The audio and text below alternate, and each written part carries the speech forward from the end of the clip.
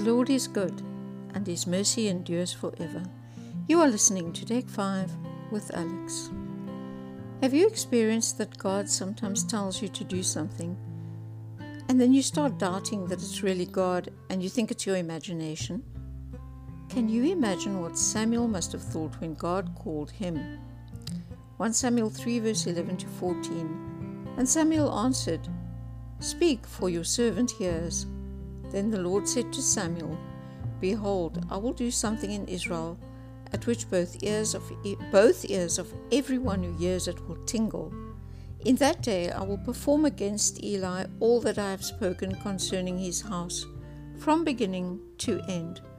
For I have told him that I will judge his house forever for the iniquity which he knows, because his sons made themselves vile, and he did not restrain them. And therefore I have sworn to the house of Eli that the iniquity of Eli's house shall not be atoned for by sacrifice or offering forever." Just think about it. What if God told you to go and tell your boss, whom you seriously respect, that he's going to destroy his whole family? That is a serious thing to tell someone who pays your salary, or in Samuel's case, who is your guardian. This is such a grave message that if it is wrong or wrongly accepted, you are going to come out of it with more than just egg on your face. But guess what? You're off the hook. Look what the New Testament says about prophecy. 1 Corinthians 14 verse 3. "But he who prophesies speaks edification and exhortation and comfort to men." Ephesians 4 verse 11 to 15.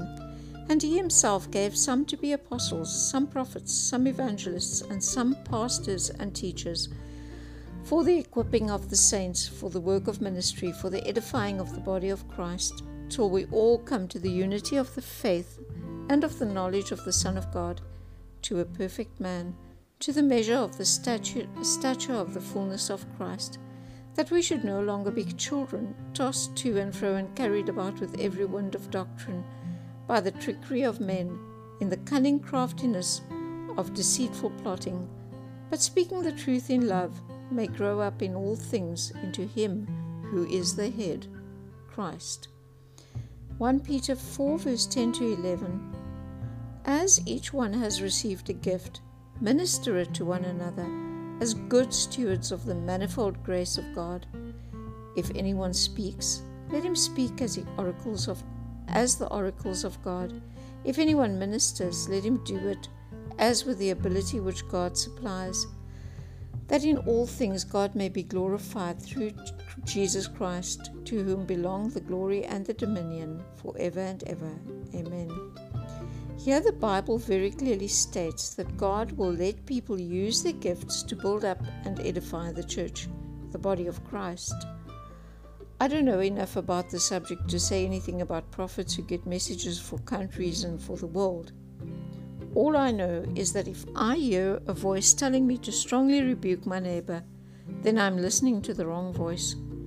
If God is warning someone about things they are doing wrong, it will not sound like a warning to anyone who's listening, but the person hearing it will know.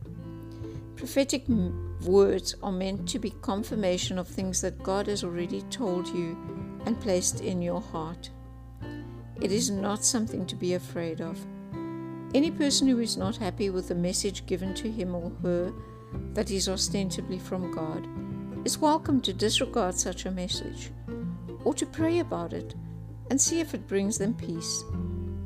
Because I take the Bible at face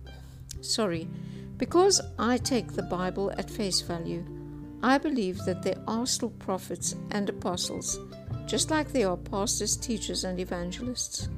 The function of all these is to build up and to edify and to work towards the good of the church.